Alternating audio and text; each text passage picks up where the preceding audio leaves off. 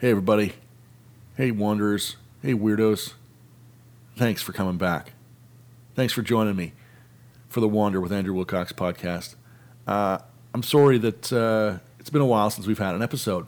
Not to get into it too deeply, I've had a few health issues, and I moved, and a couple of things just got in the way of making new episodes. The point of the podcast has always been to eventually grow it to happens every week consecutively. It is many things. I guess. When I thought of the name of this podcast, first off, Wander is just because my mind goes off in several directions a lot of the time. It happens. The second was I wanted to explore ideas, thoughts, different ways the world could go in the same way that you would go for a walk through a forest, right?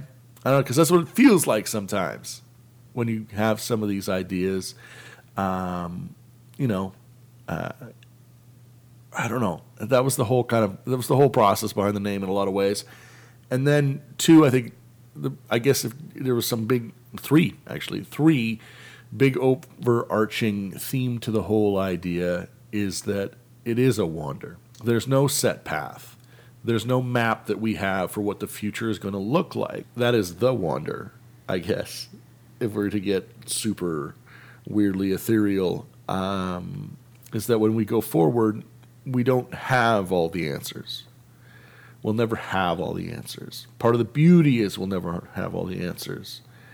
But what I wanted with the podcast was to talk to people who have gone a little bit further down a certain path than we have, so they can sort of show us the way through it without necessarily knowing what's going to come out completely in the end. I don't know. Maybe that's too much mind think. Maybe that's just me a little tired on a Wednesday morning. I'm super excited for this episode, though, because I'm talking to Ron Tite, and Ron Tite is a guy that I saw speak probably close to 10 years ago now. And I was going to a networking event with a friend, and I don't generally get super excited about networking events. I enjoy them, but it's a lot of meeting people you don't know, about trying to make conversation, trying to make connections.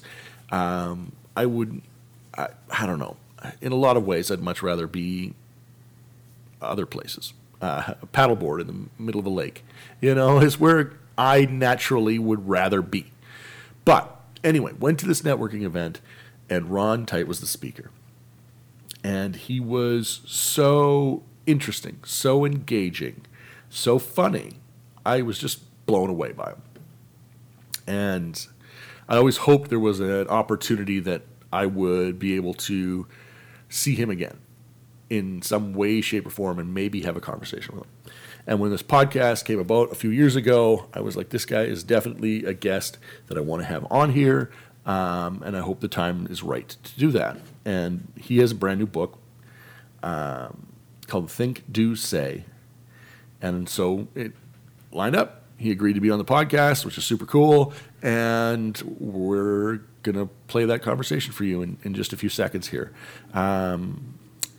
Ron kind of goes over a bit of his history, but just to give you an overview, Ron is a comedian, an actor, an improviser.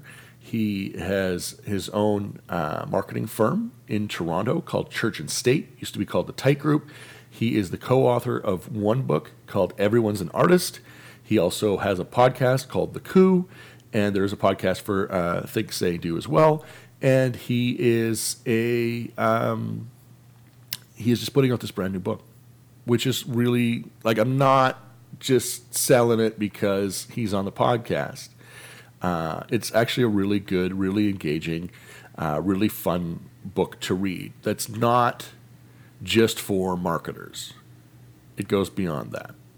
So I'm super excited to have brand new episodes of the podcast. I hope that you enjoy this episode. I hope that you stick around for more to come. My hope from this point on is that I can put out an episode every week, continually, for as long as people will listen. And I might even do it after that. I might just keep doing it because part of this whole podcast is my journey. It's helping me to make sense of the world. And I hope that it helps you too. Anyway, here's Ron Tite. A really, really fun conversation with Ron. Welcome to Wander with Andrew Wilcox. How does an individual find honesty in a world where we're just constantly overloaded with marketing that we have to, take in, respond to? How do we find the honesty in that? Do you mean us as consumers or us as marketers? Us as consumers, first off. Yeah. Well, the one thing we need to do is we need to vote with our wallet. Mm-hmm. And, there is this notion that, people don't vote with their wallets, they vote with their time, which is true, that we have to first win the battle for time. But eventually we need to vote with our wallet. We need to buy stuff. And so we need to support brands and organizations that deliver honest marketing.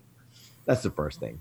But what we need to do is we need to change our expectations of what marketing is. Mm-hmm. And, marketing is essentially making sure that the right people have the right product at the right time. And so if you get something that is not targeted for you, you're like, why am I seeing this ad on Facebook? Like, mm-hmm. This has nothing to do with me. Well, clearly it's targeting the wrong person. That has been a waste of time. And so you need to seek out the brands who are speaking to you in a relevant way, in an authentic way, and in a valuable way that give you the things you need when you need them with the lowest amount of stress possible. Everything else, we're just buying into some, aspiration that maybe isn't actually the things we want or need. I think people, though, I worry that they've become super skeptical, and they find it very hard to point out where the honesty is in these things. Like how do you figure out what the true and honest creators are? I think we sought simplicity for so long, and we just chose whatever made it the easiest, and now we're looking for something that's more fulfilling and more just better. And I think that we've become incredibly skeptical through that. Do you agree? Yeah, 100%. And there's 2 points to that. The first one is, are people more skeptical? Yep, mm-hmm. Guaranteed. But it's not just because of marketing. If we look at the last decade, this is what the average consumer has witnessed just in their field of vision. Lance Armstrong lied to our faces. Bill Cosby went from America's Dad to America's Predator. The CEO compensation went through the roof. The Panama Papers did nothing. Occupy Wall Street. Every politician sent a dick pic to everybody. They abandoned family vows from all sides of the political spectrum. You can buy your spot on the New York Times bestseller list. So, and let alone that Volkswagen with the emission scandals and Wells Fargo, and it's just every side of a person's life, they have been let down. And so when a marketer comes in and says, this is the best vacuum you're ever going to use, they go, I'm calling bullshit. Mm-hmm. I just am. And so how do we get from the I'm calling bullshit to, oh, this is actually pretty good? Is that when a brand is based on action and behavior. So when something actually, when a brand actually delivers it through their strategic intent, the thing that you need. And here, I think, is for a brand in this equation, the most important part of that is that's probably the thing with the most value is to solve a problem they didn't even know they had.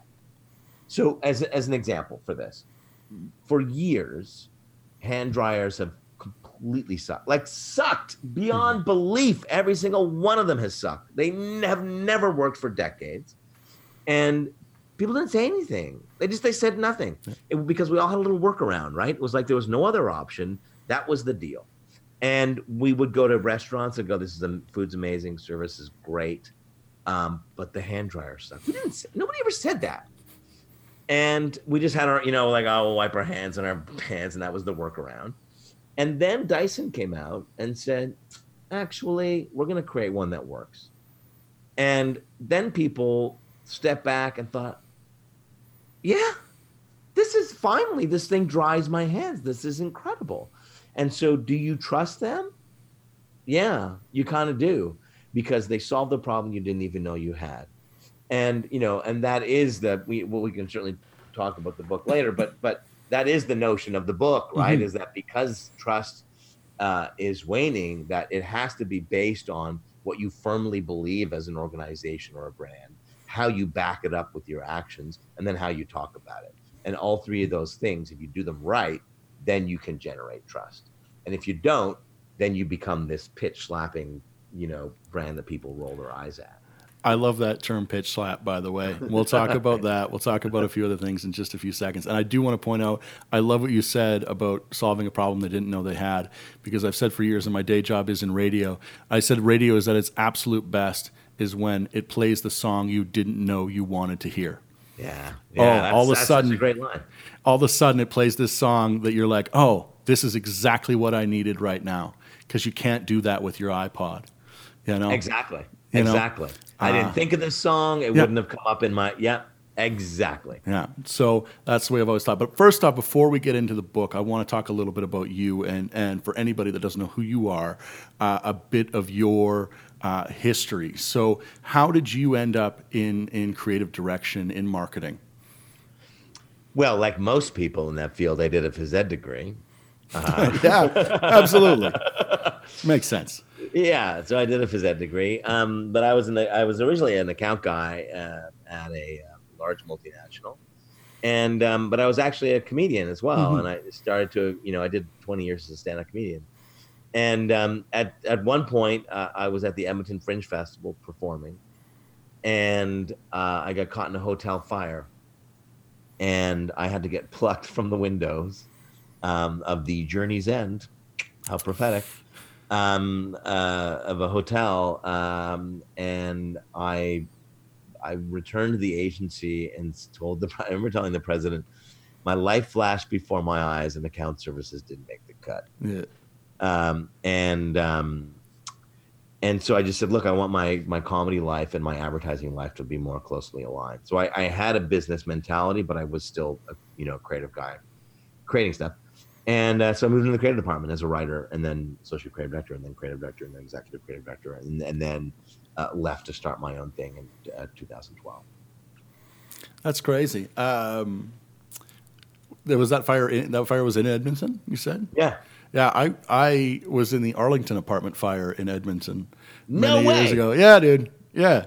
Oh, that's hilarious. I was the last person out. That's so funny. You had a tragic moment in your life. I was the last person out of that building that wasn't pulled out by a crane, because I literally got out of there and watched two more people get pulled out by a crane.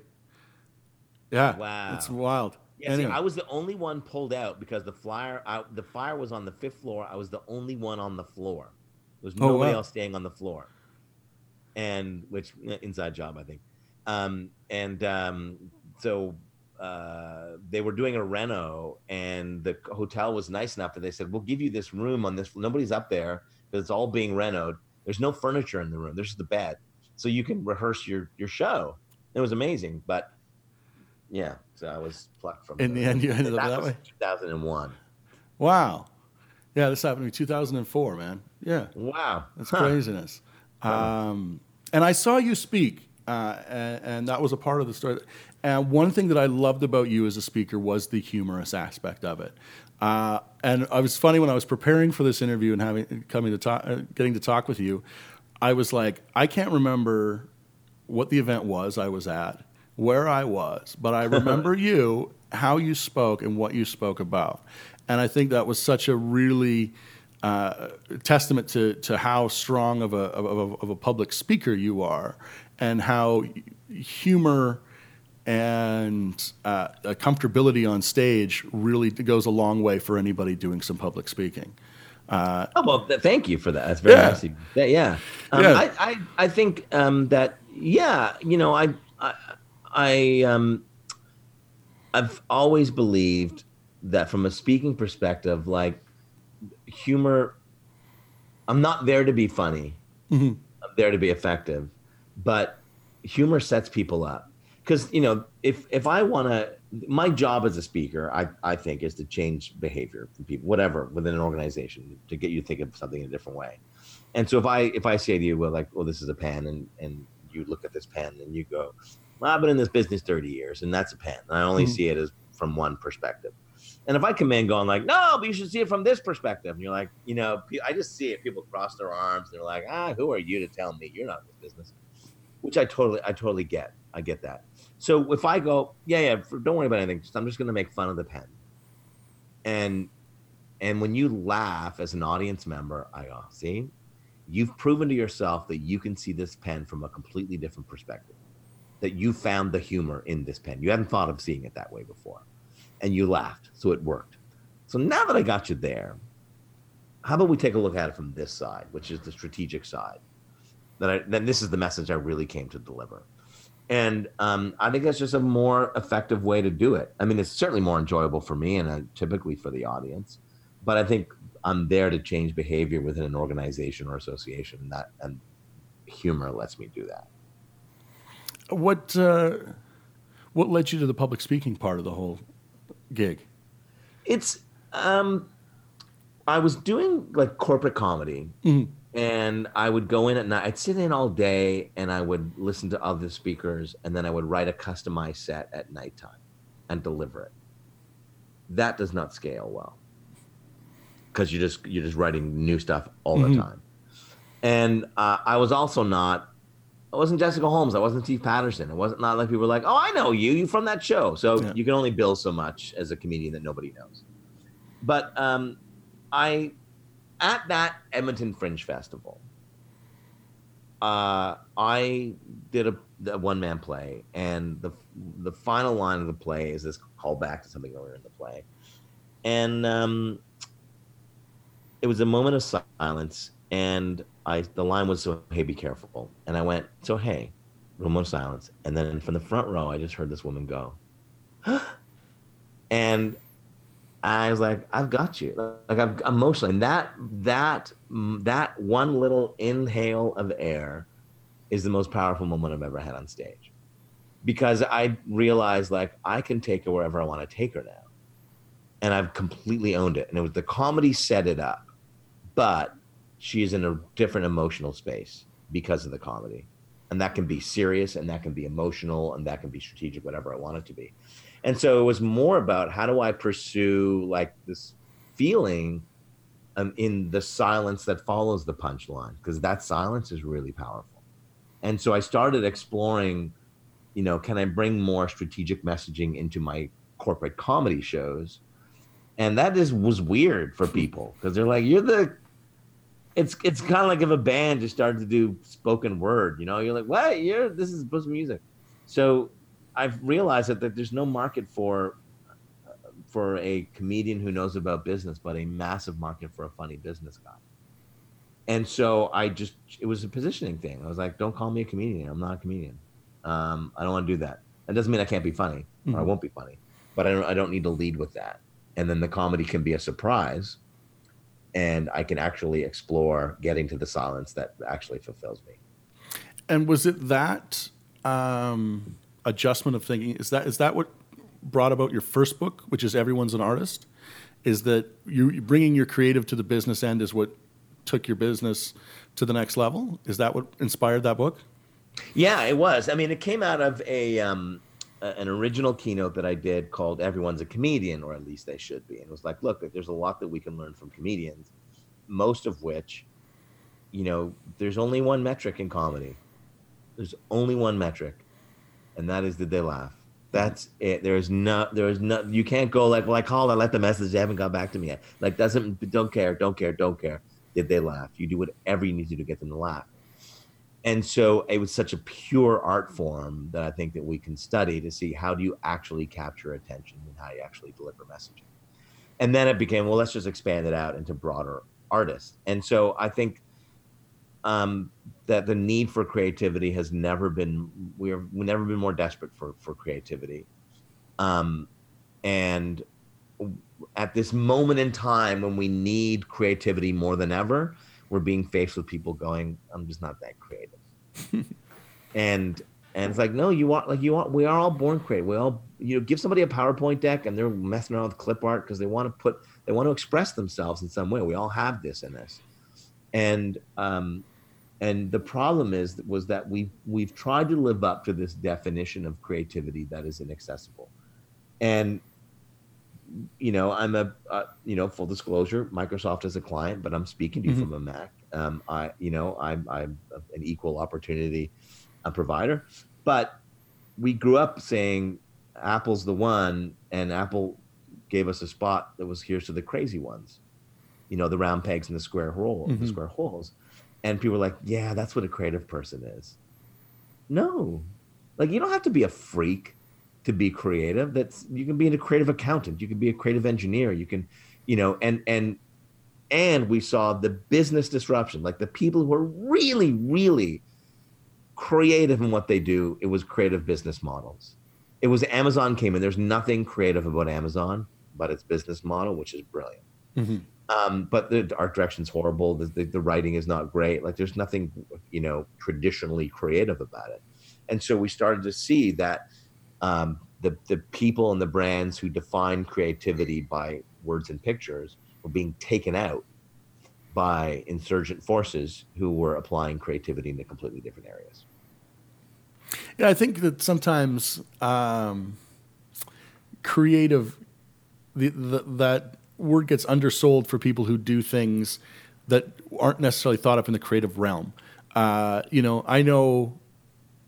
really like motorcycles. I'm obsessed with watching guys take classic motorcycles and redo them and refinish them.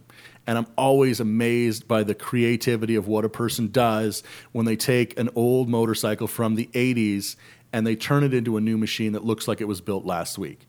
Mm-hmm. And the little bits of creativity that needs to be taken on to make that machine something new and different. And you don't necessarily think of mechanics as creative people, but those people who manage to bring creativity in really well into mechanics form are the people who become the most successful. And that's what I dug about the message of that book to me, is that's what I took away from it, is that, and I think too, and I don't know if you agree with me on this either, I think that we are putting kids these days, and I just said the kids these days line, but I think we're putting, which always is like, kids these days. I think we're putting kids these days into a lot of creative things, but not necessarily helping them nurture their creativity anymore. I don't know. Am I right in that? I agree with you. It's like they're overscheduled. They're just like, you got Wednesday, you got piano on Tuesday, and we all know that creativity, there's an aspect of creativity, and I think a really important one, that is about self-expression. And self-expression isn't something you teach. Mm-hmm. I think it's something you discover, and it's something that you experiment with, and it's something that you play around with. And, why did I wear this shirt and this sweater? I don't know, but it took, I actually changed the sweater from something else, and this is the expression I want, I think kids need that time in their own space to just sort stuff out. Yeah. And I was I started doing stand-up comedy. I always loved the craft, but the first stuff that I wrote was just like about the pain, not pain, that sounds lame, but I exposed the emotional underbelly of the thing that caused me problems as a child. Mm-hmm. And those weren't big, massive, things, but it was like, how do I take this situation? How do I comment on that? And that required that I sit alone with my own thoughts for a while. Yeah. Thought about it and got my way out of it. And now we're saying to people, just go see a shrink, just game the system, just jump ahead, just take the lesson. And I think we lose a piece of our soul when we do that. I don't think that's right. Yeah, I think you said it right in the overscheduled thing too, in that it's like, oh great, well you've got to go to guitar on this time, you got to go to dance on this time, you got to go to hockey on this time, you got to go to soccer on this time, and it's like, where is there time like to go, I want to go see what it's like to, run through the trees for the hell of it. I mean, that's what I'm thankful as a kid growing up in rural Alberta. I'm like, that's what they did. It was just go outside and do stuff and see and try and build and whatever. I realized very quickly I'm not an architect. I tried to fort build, couldn't fort build, so I just annexed old buildings and made them my own. But you find things out about yourself even at super young ages when you're just given the chance to just go, and you find it where you just want to go. Yeah. I think my greatest skill as a stand-up came from being 5 years old and sitting around a kitchen table with my aunts and uncles and grandparents and listening to stories. I mean, you get a couple of, some Quebecois Italians around a kitchen table and sit for 3 hours talking about stories. You're going to get some skills. Yeah, absolutely. Well, mine's the same way. A bunch of Alberta farmers sitting around playing crib. I owe my entire radio career to my father's ability to talk to literally any human being on earth, which used to drive me absolutely insane as a young man. But now I'm just so thankful for what I saw in front of me every single day. And that's purely by observation. It's not a course. It's not a class. It's nothing. It's just observation of life. Yeah. Comedy, coming back to that, what I love about comedy is, and I think you sort of touched on it too, is there's no safety zone in comedy. So when we talk radio all the time, I love radio because if I have this, I have a microphone. If we have something happens, I can take a break, I can edit it, I can cut it. Comedy, You're right out there on that stage. You learn to, you have to deal with every human being's reaction. And it's one of the rare, you just have, and it's all on you. There's nobody else on the stage really, unless you're an improv comedy or whatever, but there's nobody else you can really blame except for you. If the show didn't go well, it's you. Yeah. And it's like, and you learn to pivot pretty quickly. You're like, oh, this material is not going to fly. Mm-hmm. You end up with strategies of I got to a point where if I say something that didn't work, I would literally say the line that's fascinating. I thought that was really funny. Apparently you do not, and just call it out. We had something happen the other night. So for this book launch, we did a comedy show. Because I just didn't want to do a book launch like everybody else does a book launch. And so there's a show that I used to host and produce called Monkey Toast. And the original host came back and with the cast. And so what it is, it's an interview. And then you have a serious interview, and then you flip it over to 6 Second City alumni who then improvise scenes based on the conversation you've just had. So it's really, really fun and really, really funny. And in the introduction, the host, David Shore, who's a very talented guy, was going over things about my background. This is bigger. It's in front of 200 people, family and friends and stuff. And he said, you have a young son at home, you have a wife, you have an agency, you have a baby on the way, you've got your dog Rupert. My dog Rupert, we had to put down last December. And the whole room went like, and then suddenly was like, what do you do with that? And because they knew that I'm a comedian, and what I would have done was run with it, you go now. And so of course that became the legacy thread bit through every single sketch that they did, was just referencing the dead dog. Because you had to, right? Yeah. And it's we all got it. You just double down on it. And it was the funniest part of the night. Yeah. Absolutely the funniest part of the night. And would you say that part of comedy it can be applied into marketing in that sense that you've got to double down? You have to recognize the elephants in the room. You've got to recognize when you've misstepped. And I think we've seen lots of moments where we've watched brands misstep and then totally not, fix the landing at all. Yeah. Is that something that, that type of comedy has to be applied to that type of marketing? In two ways. The first way is that you call something out, and it doesn't have to be a screw up, right? It's and Newcastle Brown Ale was they had an ad that was just here's another beer just like the rest of them. And to the average consumer, that is what they think. Mm-hmm. And so you like don't try and the marketer is like, how do I inflate and exaggerate the product benefits to the point that people don't react? That's not how people think. When I was at your RCG, our New York office did the Dos Equis campaign. And the most brilliant part of the Most Interesting Man in the World campaign, from my perspective as a creative director, was the second last line, which was, I don't always drink beer, but when I do, I prefer Dos Equis. Mm-hmm. That is an honest approach to how people actually think about the beer category. Nobody goes, give me a Bud or nothing. Yeah. They don't. It's bullshit. They just don't do that. And so a comedian is that honest approach. The rule in comedy is like you never ignore the reality of the room. And so if somebody just yelled out, you suck, you've got to address it. You have to address it in a really fun way. So that's how you can do it in a really honest way to actually cut through the clutter, because nobody says that in that way. The second part is, you said, like, sometimes there's a screw up, and there's two ways. One way is, you double down. You go, nope, I am doubling down on this. I think this is important. I'm getting a spine. The customer isn't always right. Mm-hmm. And I'm taking a stand here. And in an increasingly divisive world, we are seeing that more and more, where brands are saying, don't care if you want to burn your Nikes. We're sticking up for Colin Kaepernick. We're doubling down on this. Do what you want. And the line, believe in something, even if it means sacrificing everything, I think, says exactly what that strategy was. On the other hand, some points, the term I use is, you have an integrity gap. This is not what you actually believe, and this is not how you typically behave. And people are gonna mess up, and I think you have to be fast, and you have to be transparent, and you have to provide the strategy of what you're going to do as a result of that, and then move on. And you move on with the realization that you're not going to drag along everybody with you. Nope. Some people will still gonna hate you,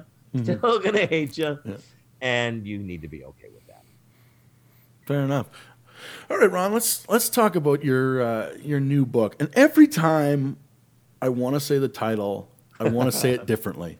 Like, it seems like it's say, do. Yeah, right. Yeah. It's Think, Do, Say. Yep. Why is it Think, Do, Say? It's Think, Do, Say, and you're right. And a lot of people want to put the say before the do, and I think that's the problem with marketing, that we want to talk about it before we do it. And we talk about an aspirational state of where we hope we get to. And that's where trust falls away, because people are going, you didn't live up to it. You're like, yeah, we're getting to that. Well, then you shouldn't talk about it. So it really is that order, that you need to believe in something more important. You need to behave in a way that reinforces that belief. And if you do that, and if you lead and act with intent to reinforce a greater purpose, then finally, then that's worth talking about. Well, you should probably talk about it in an interesting and compelling way. But, if as an organization, all you do is think, then you're a think tank. If as a person, all you do is think, then you're a philosopher. If as a company, you're just focused on the do, you're just cranking, then you're probably a sweatshop. You're just people running everywhere. No one wants to work with you because you're not strategically driven and focused. If as a person, you're that person when you're like, I'm so busy, and you just do, you're just constantly spinning your wheels, then your colleagues probably hate you. And you probably define your success by the number of hours you work, opposed to the quality and the contribution of those hours. And then on the say side, if as an organization, all you do is talk about the things that you hope to do before you actually do them, then you're in constant churn mode, right? You're just constantly losing customers, because they go, you said it was going to be the greatest vacuum in the world. It's not. And I don't care if it will be in 3 months. I've already spent the cash. I'm gone. And if as a person, all you do is talk about the things you're going to do to your colleagues, but you never actually do them, then you'll be found out. You'll just be found out, and you'll be found out as the person that you can't trust. And not trust that you're going to, go home and you're going to put a pack of yellow stickies in your pocket every night, but that you're never going to deliver the things you talk about. And so you end up getting shuffled to the side, and you don't get promoted. Yeah, I think it's an incredibly simple. That's what I really love about it. It's an incredibly simple statement that says really the way that we should be looking at things. When you look at, one thing that I see a lot of is a lot of really talented artists. Like I'm in Fort McMurray right now. Yeah. We have bunch of really talented artists here. Any community can say, I've got a bunch of really talented artists. They make beautiful art. They do great acting. They do. I think a lot of times where they do seem to fall down to me is on the say end. Mm-hmm. They're not good at. They don't want to be boastful. They don't want to put themselves out there too much. They don't want to be seen as that person or that guy. Yeah. And they don't know how to do the say part well, even though they really do have at least the do part really well. I think sometimes the think part, the philosophy might not all of a sudden not be all fleshed out really well for them, but the say part, it seems to me, is where they really struggle. When you talk to artists and those types of people, how do you help them embrace that say end? It's such a great insight, Andrew. Like, I think that, and I feel their pain because I live it every day. I mean, I just had a book come out. I just picture people sitting at home on their LinkedIn profile going, we know we got a book coming out. And that, it kills me to have to tell people. It really does. I hate doing it. Marketing the book, even as a marketer, I hate doing that. So how do you do it? Well, the first thing is that the say doesn't always have to be, come buy my painting, come see my band. Like that. I think that's where people get it wrong. That in fact, that should be such a small percentage of the things you talk about. And so why don't you talk about the things that interest you, or that interests your customer base, or the customer that you're hoping to get to. And so, why don't you to talk about the things that drive your thinking? Can you provide some insight into your process? Can you do some like, hey, I'm in the studio today and I'm going to hook up a camera while I paint. You can just see this. And if you do 99 of those types of messages in relevant places for people who are interested in hearing what you have to say about that, trust me, on the 100s, when you say, I've got a gallery opening, they want to hear it from you. And as long as you deliver that in a really authentic voice and you just don't pitch slap people to death, then they literally want to hear it. And I'm going to pull up a text message here, okay? Just because I was dealing with this. My friend Bruce Sellery, some of your viewers may know Bruce. He is on breakfast television a lot, and he sent me a note, and he said, oh, sorry. We'll have to edit some of this silence out, because he knew that I was hating it, right? He knew that I was hating marketing the book. And he said, I'd like to offer another interpretation on book promo. If the book were about you, I could see your hesitation to promote it more easily, but it isn't about you. I really don't think it is. It is about making an impact in organizations and in lives. So don't let your concern about it being too much about you diminish the impact you can make on us. So sure, don't be this person, but be you. And you are the guy who makes us think and laugh at the same time. The book does that at scale. Promote it. So I think, when you're in service of somebody and you realize that while you may get a sale and a buck from something, it's not a one-way transaction, that they actually do get something out of it. And as long as we disclose that we're getting a buck and they know we're getting a buck, then I think people want to hear from us. Yeah, I think it's funny because I think the people who, what you just said, the people who do that the best have the hardest time believing in what they're doing. Whereas the people who don't do that the best are easy to pump out 8 million copies of something that's not that fulfilling.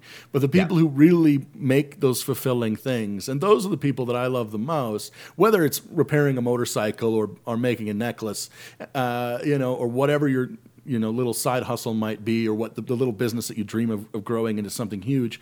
I find that they are the ones that struggle with that the most, of understanding that if you build something great, you are actually giving somebody something. Yeah, and I I always get leery of or leery, is that the word? Leery, weird, whatever, of artists who, and whether it's speaker or comedian or a band, who's like, we gotta, they go, we gotta build the website and we gotta have an Instagram strategy and we're gonna need a YouTube approach, and then you're like, have you built the speech? Mm-hmm. Like, you got to build the product. Yeah. And the podcast we do here is called The Coup, and we did an episode called The Coup of Music. We had Jake Gold on. You know Jake? Yeah. Yeah, great guy. Yeah. And we were talking about this, and I want to give credit, but I don't remember which of us said it. It was in the conversation, but we both contributed to the line, which was, a shitty band on 8-track is still a shitty band on Spotify. And so, if you're confident that you've spent enough time building the product, it's okay to have a little bit of promotion. But if you're spending more time on promotion than you are on building the product, it's probably because your product's not very good. Yeah. Yeah. In the end, what is number one is the product. Yeah. But as I say, I think the people who build the best product have the hardest time getting out there and selling it. Because they've been too focused on the product. Yeah, I agree with you. But that's what we're here, right? Yeah. That's what you're here for, right? Yeah. I hope they're listening. To find those people and say, but that's who I want to talk to, right? That's what, to me, it's the part of the podcast is talking to those people who are going like, I got ideas and I want to create things. And I always get asked to judge like talent competitions and all those types of things, and I hate doing it. It's like the absolute worst job in the whole world sometimes. Because they're like, go judge all this talent, and I'm like, I just don't want to upset the 15 other people. So I end up always doing a speech at the end about like how every single person on the stage should continue to do what they're doing all the time. Like, just keep doing it over and over and over again. And anytime anybody ever gives you a stage, take it and make art on it, make something on it. And like, just keep doing that, and because I don't ever want anybody to ever get discouraged to be creative. Yeah, I love that you deliver that message. I also think if I can deliver this message to the people who aren't the creators who are listening, that there is a response, because we all love this, right? We love to go see great bands in big venues, and we love to listen to our favorite music on Spotify or on the radio or wherever. We love to go see great, successful comedians and watch their Netflix specials. Well, we are doing that because 20 years ago, there were a bunch of audiences who subsidized our now wonderful experience by sitting through shitty performances. And we have a role as audience members in that. My wife is not of the arts, and I remember going to a Fringe show, and she didn't know anything about it. She's like, what's the show? And I was like, oh, it's this thing. It's a play. And she's like, oh, the reviews are great. And I'm like, oh, I don't know. I haven't looked. I just thought it was interesting. And she goes, well, what if it sucked? And I was like, oh, let me tell you something I call the luck of the Fringe. And that 2 minutes in, we are going to know the role that we are about to play. And we are either going to play an audience who is there to receive a brilliant performance for somebody, or we are there as an audience to simply be supportive, to be an audience so that somebody can work through their stuff, so that an audience in the future can see the benefit.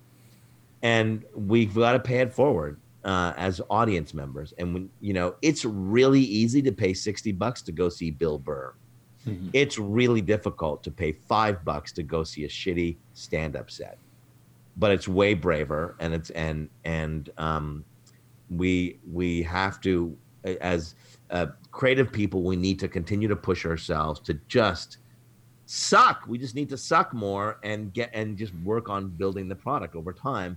And as audience members, we have to remember that somebody is putting themselves out on stage, and if you're in a chair with a drink, you're not. So shut up and applaud. I think that, yeah, man. But I think that you are an example, as any creative who's still doing it, of just continually doing it and finding your path within the world, by just continually doing it over and over again. It may not be exactly what you thought it was going to be.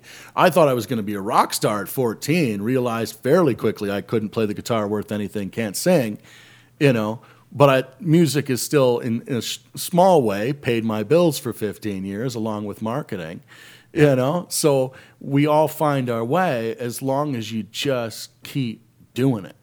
Yeah. You'll love this story. So I play guitar horribly, right? I'm the G, C, D, an E minor every once in a while. I'm that guy. But I only like to play by myself. I'm not a campfire guy or anything. And so years ago, I was doing it wasn't a headline set. I was middling or something. And I think it was a 20-minute set. And I decided I'm going to play guitar on stage for the first time. I've never played guitar. I'm going to do it. I'm going to write an original song, and I'm just going to do it to do it. And I don't know. And I was working with a director at the time who said, either you're going to love it and you're going to do more and more of it, or I'm telling you, you're going to hate it. You're going to absolutely hate it. So I do 17 minutes of a 20-minute set, and I decide I'm going to close with my big original number. And I go and I get my guitar and I step to the microphone, and it is that exact moment that I realize I've never played guitar standing up before.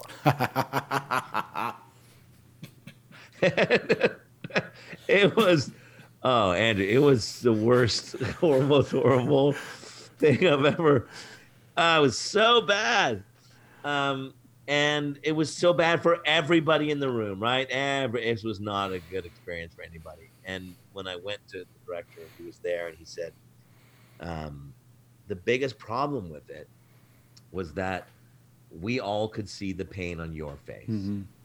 And had you messed up that song confidently, and that's pretty funny. That's pretty funny. Someone's going to close out, middling set right before turning to the headliner with a song on the guitar, and they're horrible at the guitar. That's funny. It's not funny when you can see the pain on your face. So suck it up.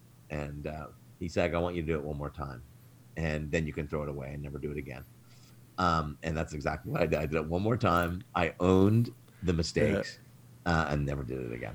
That's funny. Wow, man. But that's so right. People think that if they mess up on stage or they mess up in some way, that the audience is just going to throw tomatoes at them or whatever their food is at them, hate them. But it's never really, for most, it's not hate.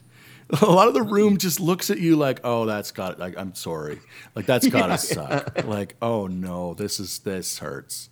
The audience collectively shares in your Don't feelings. make eye contact. Don't make eye contact.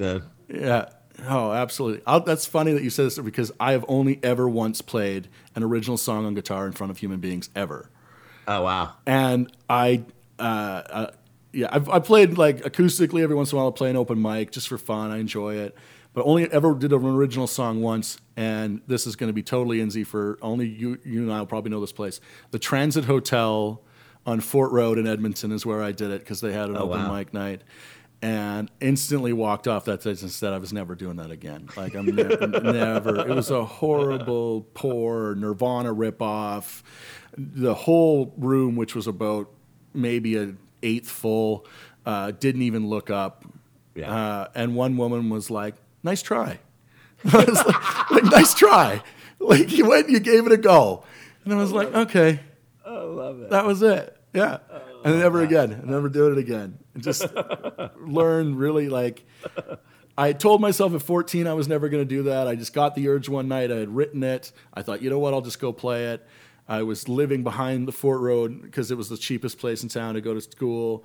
Yeah, man. And that's what did it. And but I learned in that instance that I didn't like playing music on stage. But I never hated the stage.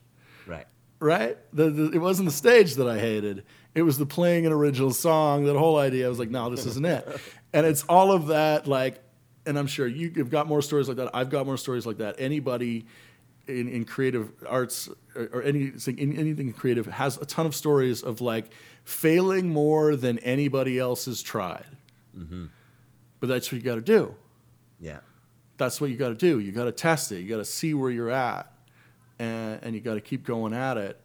And if you do it, as you say, with honesty, people are going to connect. And that's how you do it. And you get better at it, right? Like when I started stand up, if something bombed or didn't work, I immediately was like, oh, I'm so not funny. I've been found out. I have no place I shouldn't be here. And then more and more, you're like, you want it to bomb. You're like, if I don't push it beyond the line, like it's because it's funniest when it's as close to the line as you can possibly get. And then you just take one step over and it's not good. So you got to just push yourself. I did something just last week. I was speaking in front of 1,500 people, and it was the art of leadership, and I'd kind of done it before. And so I'm very conscious of like not doing repeat material and stuff. So I was like, I prepared the speech and I went, I'm going to end with a story about my dead father. I've never told on stage before. 1,500 people. I'm sure it'll be great, and it killed. But I'm just comfortable enough. Like I'll be able to, even if it's not working, I'll be able to save it. I'll be, it's just I've got enough years now under my belt where I can pivot pretty quickly on stuff, and I can read a room. And yeah, it totally worked. And then, or it didn't totally work, but it worked enough that I realized there's something there. Now I got to work the bit, and I'm just going to perfect it over time. And then it's going to become something that could be a big part of the whole presentation. Yeah, exactly. Absolutely. You got to pan for silver and work for gold. Gold just doesn't appear. You got to pan for silver. And just look for little glimmers of, like, there's something interesting there, and then work it and work it and work it and work it and work it, and you'll get it to gold. But gold just doesn't show up on day one. And back to the book. Once you've got what you believe is gold, what's the first step for people to take that out there and to have people believe in your gold? So the think part is the like, you need to believe in something greater. So if there's a reason why you do this, and there's a great 15 years ago now, October 15th of 2004, Jon Stewart appeared on CNN's Crossfire. It was a political show on CNN. He was at the height of his game. The book had just come out. He was there. And we know how this works, right? Comedians, they manipulate the conversation to, allow themselves to work their best bits into the conversation. And so they pitch slap us, right? They pitch their product. And on this night, when Jon Stewart had his biggest audience ever, at a time when he should have been pitching the book in his show, he told the two hosts that they were harming America. And they said, Tucker Carlson goes, well, you're not being very funny, John. And then he said, no, I'm not going to be your monkey. And so he had the opportunity to pitch his product, but he actually put purpose before product and purpose before profit. That was more important to him. And I know that there's all those things that inspire our art or that inspire our business, and those things come first. And so that's the first thing, is like, what is the higher order belief there? And so for him, it was like, I believe that there's hypocrisy in media and politics. Like, okay, great. So that's what you have to do. You need to believe in that. Then you need to consciously do stuff that reinforces that. So if you're a musician who thinks that you need to, take your message to the streets because the planet is dying, then you need some songs that inspire people to save the planet. You need to behave in a way that shows that you live your belief. And so based on who you do it for, who is that core audience, what do they want you to do, and who do you do it with? Who are the people? Again, if you're a musician, you probably have bands that you tour with, and what can you do with those people? How can you celebrate those relationships and acknowledge those relationships? And then the last part is like, I believe in this. This is what I do. And so now let's talk about it in a really authentic voice. And I think there's too many people, I keep going back to music, but, there's people who grew up thinking that they should live up to the stock photo version of what a musician should look and act and sound like. And that they don't have the street cred if they don't look and act and sound like that. And it's actually the reverse that's true. That if you don't look and act and sound like a traditional musician, you must be brilliant. You must be really good.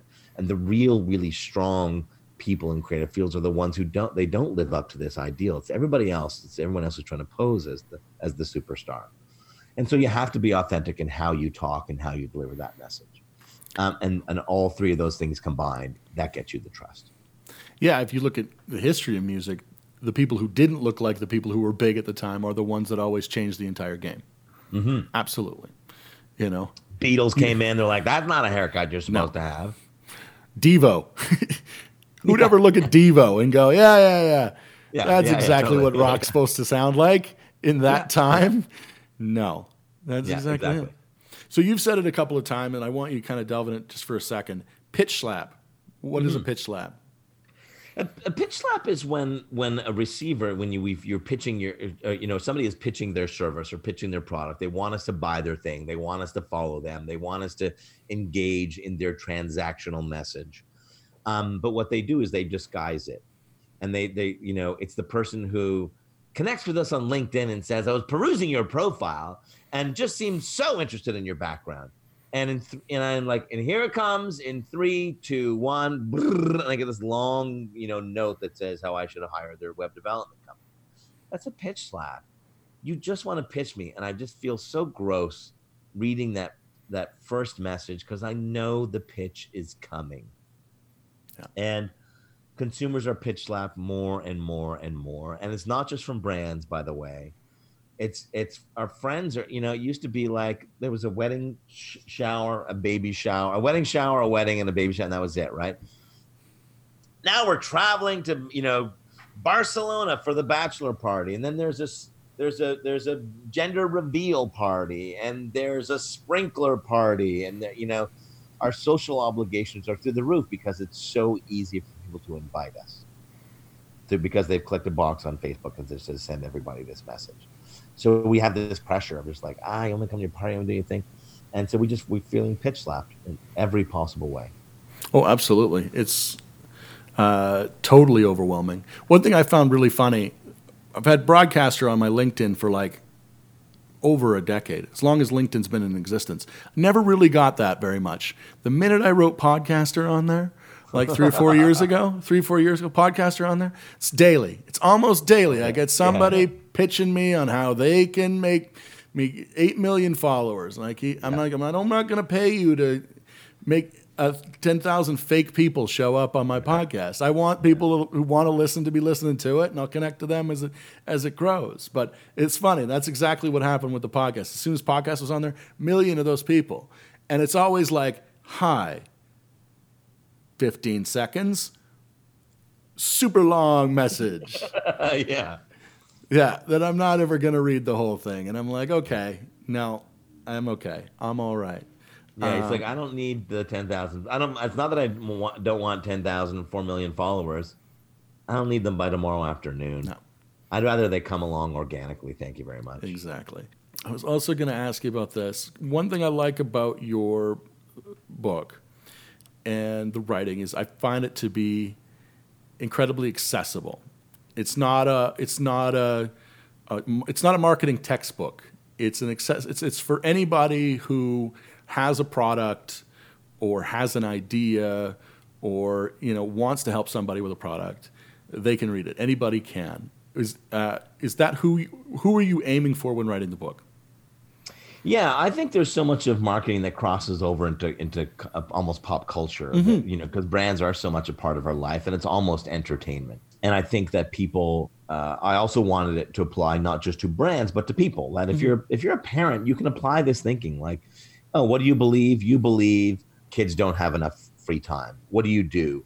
You have canceled 2 piano classes a week. You bought them a canvas that they can paint on, and then what do you say? Well, how do you talk to your kids about exploring creativity? You use, certain language. So you can use the exact same approach for you as a parent or as a community member.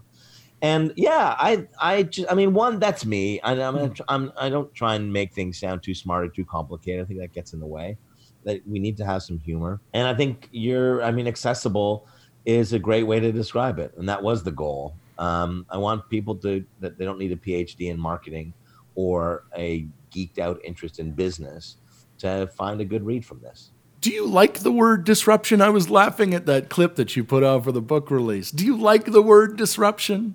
I don't mind it. I mean, I think it's totally gets overused. Yeah. But I don't know until somebody comes, because it is though. I mean, businesses are being disrupted, and it's just a term that everybody's caught on with.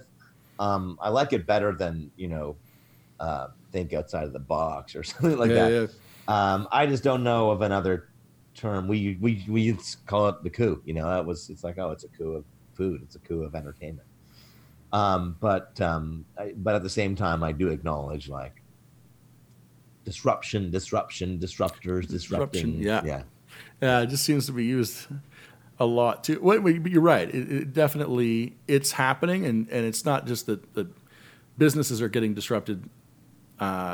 Ways of doing business are constantly getting disrupted because the people are world's getting changing. disrupted. If you're a taxi driver, you got disrupted. Mm-hmm. Oh, absolutely. The city council stopped Uber from coming in because the taxi drivers fought back. They wouldn't allow it. Right. Because they were able to make their case enough up here. But you go anywhere else, and I can't imagine what it's like. I did see some videos from Toronto, and cabbies fighting with Uber drivers. Yeah, it gets pretty rough and pretty intense, but it's tough, right? People's lives are hanging in the balance in that stuff. People's livelihoods in a lot, and sometimes you have to look at it and you go, well, this is like working at the phone book company, and sometimes you go, is this something that's changing the world for forever, or is it something that it's going to coexist together, right? We have the same thing in the radio world. Absolutely. Yeah. People go, this is going to destroy you. They've been saying this is going to destroy radio for absolutely everywhere, but audio consumption is like higher than it's ever been. So it's crazy in that sense. So definitely disruption is happening all the time. I think we do have to look at just both sides of it, right? Like that when the taxi driver said like, but I paid $100,000 for a license. I'm like, well, I invested more than $100,000 in this business, and there's no guarantee that this thing is going to survive beyond tomorrow. I could lose everything. Yeah. And we can't stand in the way of innovation. At the same time, these are people, and there are ramifications to technology that we can't ignore. And there are people implications of technology that we can't ignore. And I think we at least just be comfortable having the conversation. Everybody said ATMs were going to kill people that we're going to lose people at banks. Banks hired way more people since the advent of the ATM. So it's not always a bad thing, but it's not always a good thing either. Well, I was talking to somebody at McDonald's, and they said the same thing about the automatic tellers. Right. That they started hiring more people to keep up with the demand because they were able to get orders in faster. So they ended up hiring more people than losing people. And everybody goes, these things are taking jobs. It's like, well, no, they're not. Now, there's a whole different conversation to have whether it's good that people can get their fast food faster or order more fast food quicker. That's a whole other conversation. But the idea that it's all technology is losing jobs isn't necessarily true. But as you said, these are all definitely conversations that we need to have.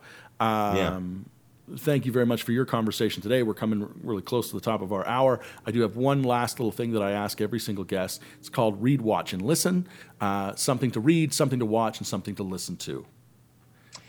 So something to read. My friend Scott Stratton's got a book coming out in a few weeks called The Jackass Whisperer.